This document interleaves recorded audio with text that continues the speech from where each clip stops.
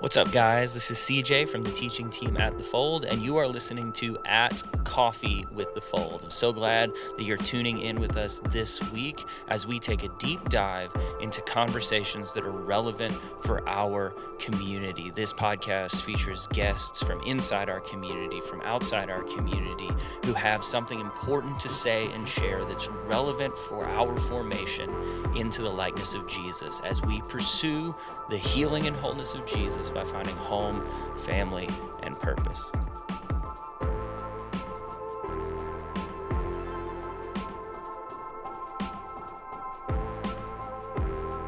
Well, welcome back to At Coffee with The Fold. I know it's been a while, but we are excited because we've got some exciting things coming up around the topic of prayer. As a community, we are very soon, probably it'll already be happened by the time you're listening to this podcast, but opening a prayer chapel in The Fold. And with that, I'm here with my co-host Chelsea. Hi. And with Mr. Reverend Alan Stegall, who is he's a passion and a leader in the prayer movement, prayer realm. Alan is one of the people I go to when I need someone to pray for me. Alan is one of the first people to volunteer to pray. Alan is one of the people who's always pushing and emphasizing prayer in our community. So we wanted to take some time to specifically give voice to Alan and learn from him and from his wisdom and his experience. He's seen God move through the years in some incredible ways, all linked to intercessory prayer. And as we are really making an effort to emphasize prayer in a more unique way as a church, we want to take time to specifically discuss prayer through this platform in our community. So that's what we're going to do. So Alan, we're so glad that you're taking some time out of your day to join us. We really appreciate it. Thanks for the opportunity. Yeah, absolutely. We're excited about it. Chelsea, how are you doing today? I am well. I'm excited about the temperature outside. Nice. It is feeling like fall officially, Yes. Which is wonderful. All right. Well, without further ado, let's jump into the conversation. Does that sound good? Let's do it. Awesome. Ready, Alan? Yes, sir. All right. Let's do it. So the first question that I've got in the conversation, Alan, is as Christians, we obviously know prayer is foundational to our faith. It's a core practice. But one of the things I've noticed about you over the years that I've known you is that you have a unique passion for intercessory prayer, for lifting up the needs of other people and standing in the gap for churches, for individuals, for our community. I've seen that pattern in you, and I would love to know how that passion or that unique leaning in your life for intercessory prayer developed. Could you tell us a little bit of maybe your history with prayer? Yeah, sure. I grew up in Greenville, a large Baptist church over in Berea, and I'm pretty sure that a lady over there, just a character, was a prayer warrior, and I think she had a big influence on a lot of people secretly. Yeah. And so I think of Minnie Brockman, and then, as I went to college, my first experience was a youth director. It wasn't a great experience. In fact, when I quit and was moving on, the chairman of the deacons said, I would recommend you take Dale Carnegie and read his book, How to Win People and How to Win and Influence People. Yeah. So that might give you an idea of how I didn't make a big impression, but there was a couple of retired missionaries in there, and I think Martha Franks was one of them, though I don't remember speaking to her. That name will be familiar with a lot of people because she was a missionary in China with Bertha Smith of Cowpens, the Southern Baptist missionaries back in the 20s and 30s. They lived together, and both of them talk about the great Shantung revival that happened, and that was born out of prayer, and it's still affecting the world 100 years later. Wow. So people like that. But in Clinton, where I went to college, there were several intercessors. These names may not mean anything to anybody, but there was a lady named Annie Fuller, who just passed away in her 90s last week, and Nell Haggard, and Alma and Bruce Galloway. And these folks were just prayer warriors. I mean, most of them lived into their 90s. And Alma was 100. We call her Mama G, her husband Papa G. But she was prayed, and she lived to 100. She just had a great influence and was known. Another one was Eva Land in a Baptist church, Calvary Baptist in Clinton. And I'll tell you another connection to her in a minute, okay? Her daughter, well, I'll tell you now. Her daughter was in Chimney Rock Baptist Church, and her husband was a deacon there. Yeah, wow. So there was a connection from Clinton to Chimney Rock when I went up there. Anyway, this heritage and influence, I just had the feeling that people prayed for me. Just people were praying for me. Wow. So that's part of it. Part of it was I got a vision for it. I went to a prayer retreat at Bertha Smith's home place in Cowpens, put on by Robert Coleman. Somebody may know that name. Yep, I know that name. Very famous. And then for pastors, this retreat. And then just reading books and hearing about the effect of prayer and revivals was just amazing. I got to hear a man named J. Edwin Orr, who some of you might be familiar with. He was an expert on revival. He said, corporate prayer has been in every move of God. Corporate prayer. He spoke at Ridgecrest, the old Baptist place up in Black Mountain, Montreat area, and he died the next day. So it was his last message. It was amazing. Wow. Master Plan of Evangelism by Robert Coleman is probably the most influential book that I've ever read in ministry. Probably the most important book. It's so simple. You could summarize the whole book by saying the world was changed because Jesus spent a lot of time with 12 people. Discipleship is relationships. And that book has been the most formative thing for me in ministry besides Jesus. But that concept, relationships are the foundation. And it's interesting, listening to you, obviously you talked about retreats and books and things like that, but the thing that I heard over and over and over again as you were talking was that there were people that you knew who prayed for you, and you had a heritage. I love that you used that word, a heritage of prayer. We live in a moment right now culturally where there's a whole lot of critiquing going on, and much of it is very important and very necessary critiquing. There's critiquing across generations. There's critiquing across cultures. And like I said, a lot of it is important, but we also live in a culture of throwing the baby out with the bathwater and not looking for the heritage that we have been. We live in a culture where we're often trying to make our own identity rather than look to the people who have passed down and look to what the good that's been passed down to us. And I think that's something that the millennial generation and Gen Z especially need to develop, is the ability to look with gratitude at what has been handed down to us and to cherish things like a legacy of prayer. I think of as you're saying that, I'm thinking of people that I know when I was a kid that I know were praying for me and would probably look at me now, in ministry for almost 12 years, and they would say, I've been praying for him since he was a kid. And that's a heritage of prayer that I need to look at with more intentionality. And that's beautiful. Discipleship and prayer, the things that we see are the things that we replicate. The culture that we're in is the thing that we replicate. And it sounds like you were in a culture of prayer, and that really developed. So does that sound accurate? Yeah, I think so. Part of other influences would be just the reading, getting the vision for prayer, and frankly, failure in ministry, failure in life, that kind of thing. There's a statement that is kind of famous. Man's extremity is God's opportunity. And so like with the Shantung revival when Martha Franks and Bertha Smith prayed for so long, they were in a danger zone. It's sort of like COVID when everything shut down. The missionaries couldn't do anything but pray. They started praying once a month, then they increased it to once a week, and then they increased to, like every other day or every morning, whoever could, while they couldn't do any other kind of ministry. Yeah. And the revival came out of that, and it was amazing what happened.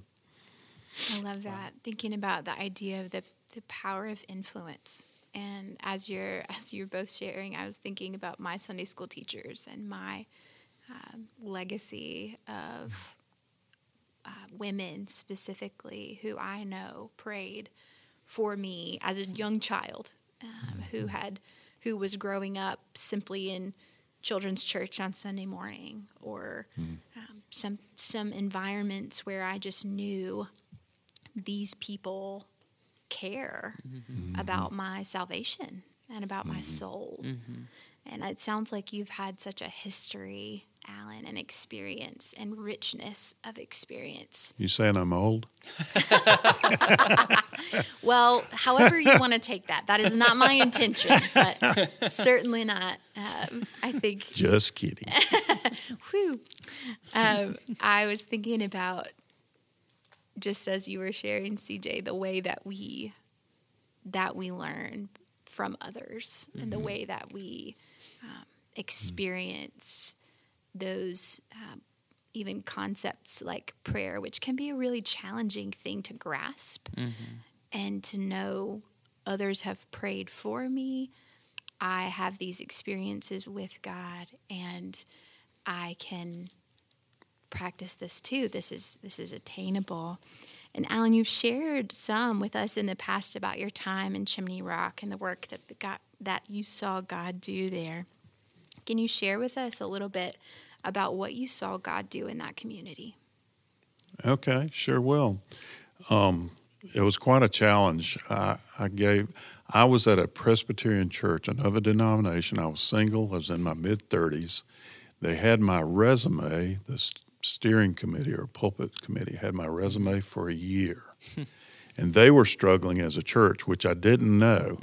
I secretly went up to Chimney Rock and ate one time and saw where the church was, and the lady at the restaurant said, "Yeah, that church doesn't do anything. It's no good," and all this stuff. Just put it down. So I had a bad reputation to outsiders, and there was a split. The pastor, not the most recent pastor, but the previous pastor, and then this interim. That previous pastor had been kicked out, basically. So there was a lot of things like that going on. There was friction and conflict between natives and northerners. Did I say outsiders? Yeah. And the music leader was one of the worst. He did boat tours on Lake Lure, and he was always criticizing the town government leaders, the mayors, and stuff like that. So had that kind of background going on. When I went my first Sunday to preach, when they finally asked me to preach in view of a call, I was 35, and I was the second youngest person there. The music leader's son, who was a teenager, was there. Wow. And there were about 35 people. So, you can imagine a lot of white hair there. But I had sensed a call there, and I went there. Even with all that, didn't know. And what was your question? Tell me more about your question. What did you see God do as you joined this community? How did you see God move during your time there? You know what? Sometimes you feel like you hear from God, and other times you're not sure if it was God or not. I would say there were 2 times I think I heard from God up there at Chimney Rock in the 5 years I was there. The first one, as I went there, it's like the Lord said, "Don't change a thing the first year. Don't change a thing the first year." Wow. And this kind of runs into the next question. What was the role of prayer? I basically was single, and I was single, definitely single. every morning I would get up and I would just have time with the Lord, praising Him, looking over the cemetery, watching a fox go by, just early in the morning. I would spend at least an hour just praising the Lord, focusing on Him, and from that grew prayer. And I would say that through those 5 years, intercessors began to just spring up. The lady Eva Land, whose daughter was there, had set this up and told her daughter Doris about me, and so she was just a prayer warrior, and her husband was a deacon.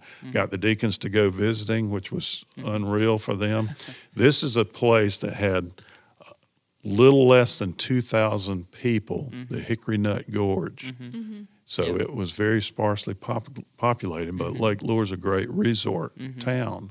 And so there were about 2,000 people there, but there are about 8 or 9 churches, and we developed prayer. I know several of them people were praying in their homes, but eventually we had a Sunday morning prayer time, and a retired car dealer from Gaffney, Russ, he's almost like a personal intercessor, if you know what that term means. He would pray for me, and Doris, and then the retired minister's wife that was there. And there were several others that just gathered for prayer. And then through that, for example, I had a revival services. The deacon came to him and said, we need to have a revival. Well, I got a friend of mine to come up. We had it at night. It was very few people came, older congregation to get out at night, and Sunday through Wednesday, and very little results. And that was about the second year I was there in the fall. And the 4th or 5th year is what I would call the just really exciting time when we saw a lot of fruit, was what I called a crusade. Felt led to do this, and got Glenn Shepherd, who was the successor to Henry Blackaby. Anybody ever heard of him and Experiencing God? Henry Black. So Glenn was at the North American Mission Board, and he was in charge of the Office of Prayer and Spiritual Awakening. And so he agreed to come, and I just said, what do we do? How do we get, turn out? What do you want to do, Lord? And I realized, because of some of the things I've told you about and set up, God wanted to do a change of atmosphere, spiritual atmosphere. And that's really the biggest effect that happened. I mean, I started having, as a bachelor, Lori and I got married in 93, so about midway through. But as a bachelor, I had a Christmas drop-in at the parsonage, which these folks were just crazy about. And I told them, bring an ornament. And so the mayor came and her husband, and that was one of the ones that the music leader criticized the most. Wow. Yeah. And so we started reaching out to people. But at this crusade, I decided to do a corporate Bible study called Fresh Encounter by Henry Blackaby and the fellow that co-authors with him. And so 2 pastors joined me in doing that weekly for about 6 or 8 weeks. And I invited all the churches in the Hickory Nut Gorge. There were about 10. 9 of them ended up taking part. Wow. And I got the idea that we would kind of honor those to whom honor is due. We had a volunteer night. All the volunteer fire departments. There were 2 or 3 in the area. The Lions Club, these retired men would be in, and then the ladies' auxiliary. And we had a night for that. We had a civic night, and I invited both the Chimney Rock Village Council and the Lake Lure Council and mayors. And so we just said, we appreciate the job y'all do. We want to honor you. And we had a youth night. The youth were neglected. There were just one teenager when I first went there.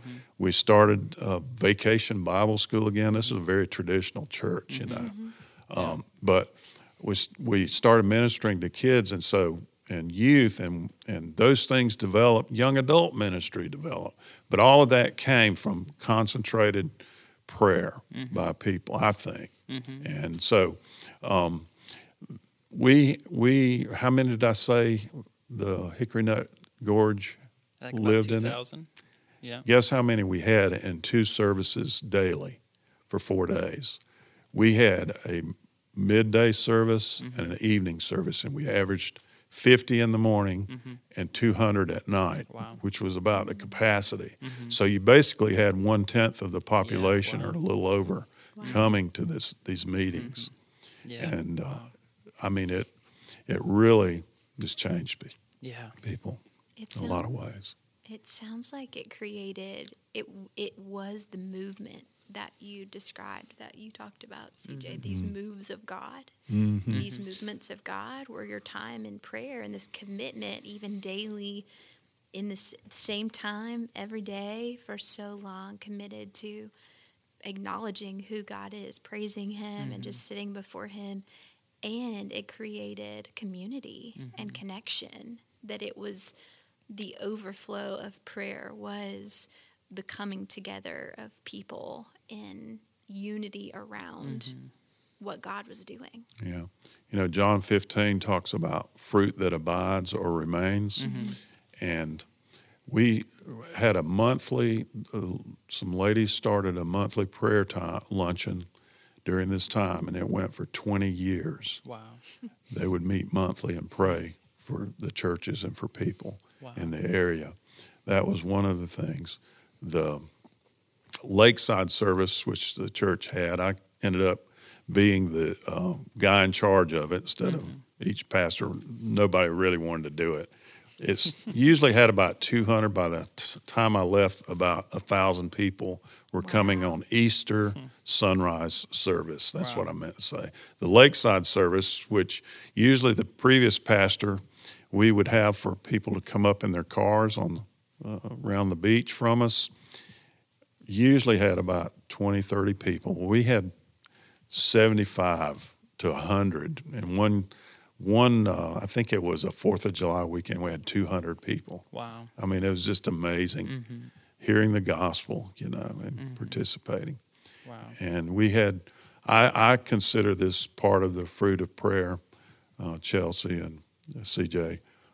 The little church, you know, that generation had money, but people on fixed incomes, we paved the parking lot, painted the sanctuary, remodeled the building, and from a budget of about 32 or 5,000 when I first went there, this is 1991, by 95 we had tripled that budget. Wow. And we'd increased the percentage of giving to missions from like 10% to 25%. Wow.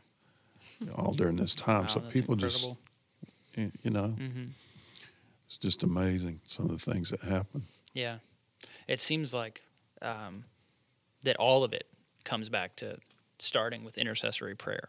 You know, right now, if you read a lot of Christian books or church leadership books, they're often about vision and about mission and about motivating people and building culture, and all that's important, all that's crucial. And I'm hearing vision and culture and the fruit of that, which is unity. I mean, we would say that the kingdom of God is reflected in unity and diversity, right? That when people from different backgrounds, different cultures come together, and it sounds like that happened in what you described as a pretty divided community in Lake Lure, came together in a lot of unity, but it started with seeking the Lord and started with prayer first rather than just trying to move towards unity. It started with prayer rather than just trying to find vision. It started with prayer. I think that is really, really important insight, is that whatever we're longing for, I think as individuals or as churches, as Christians, as the fold, it has to be rooted in being a people seeking the Lord and interceding for one another and for our city. I want to add one other thing, because this was very meaningful as I prepared to talk to you guys, because all of it ties together, the various ministries. We had some adult conversions and baptisms. We had children and all these ministries, young adult, the whole leadership turned over, a new generation and all. Of course, I was younger. I was young. But we had, in this village, I was in the office one day studying or whatever. I heard some tires spinning across the street up on the hill. It was a U-Haul truck. And this couple from New Jersey was moving to the village, and they had 2 kids. They told me they were married, but they were actually living together. They knew enough not to tell the pastor something embarrassing, And so they were on an incline that they couldn't get the truck loaded down up to their new rental place. I called a church member's husband, Gene, who was a sergeant from World War II, who didn't come to church. He didn't feel worthy to come bring his truck and help unload it, see if we could get the back end off the hill. And so he helped, and we got those guys into their house and unloaded them and everything. I invited them to church. They both got saved. The kids got saved. They got baptized. The last I heard, about 10 years ago, they were still serving in another church, but they had become servant workers and leaders. Yeah. And this Gene Fortner, this sergeant, who didn't feel worthy, just whatever was his hang up. It wasn't me, but he got saved. He went to Charlotte to live with his adult kids, and they would come back, and he would come back. He was a changed man. Wow. And the reason I say all this is just things that I can remember. One of the things that revival or prayer can bring are notable conversions. Yeah. You'll hear that phrase, notable conversion. People that you can't explain, they didn't grow up in the church, or they're so bad off, you think God's power is not able to change them, and they get gloriously converted. Wow. It's just, that's what I live for, telling you. So. Yeah. Wow. Well, you kind of, like you mentioned, you kind of already answered the next question we had, so we're going to move on to question 4, because obviously intercessory prayer was at the foundation of everything that happens. So what would you say it means for a church to be a praying church? If you're looking just at a community of believers and you were to say, man, what are the things that would tell you this church is a praying church? The individuals, the people who are part of the church, what does it look like for a church to be a praying and interceding church in your mind? Well, I think it's to make prayer a priority. There's a church in Clinton. It's not a Southern Baptist church. It's a mainline denominational church that I served at, and some of my college buddies were there. I was discipled in a house that they had for students, but that pastor set up a pattern for prayer, and the leadership would have retreats. They would have prayer events, sort of like the Praxis things you've done, we've done, and people heard a call to pray, and they took responsibility for it. Yeah. Individuals did. And then they would have corporate. So it's a combination of individuals, because sometimes it's not going to be a bunch of people who pray regularly, but there's several that feel that call, hear that call, and respond. And they would have prayer testimonies, they would have reports, and prayer room, and prayer chains, and all like that. Those are the kinds of things that made up their impact of prayer on their ministry. Yeah.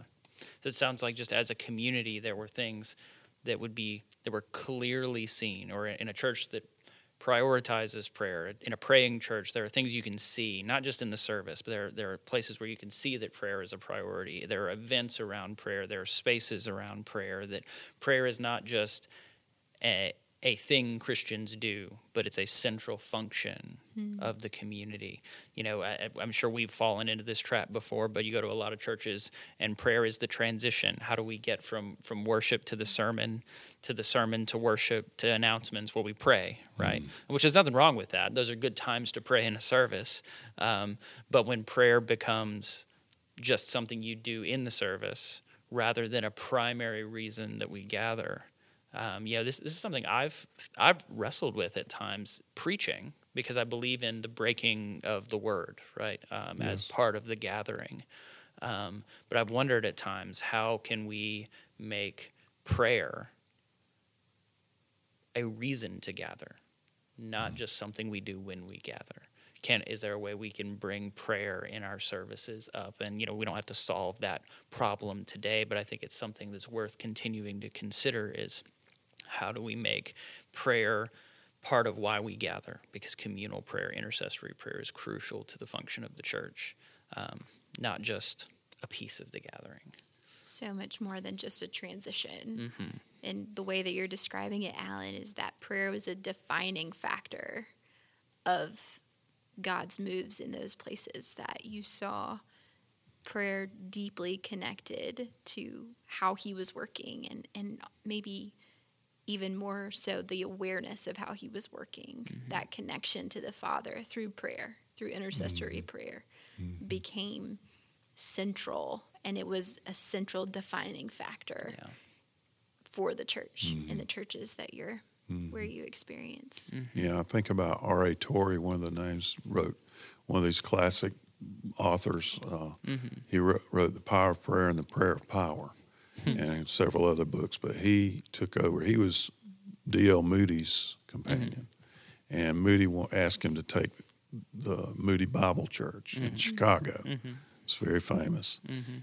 He got a group of men, or intercessors, men and women, to meet on Saturday nights. That was a condition of him coming and taking that call to meet for praying for the pastor and the service. Wow.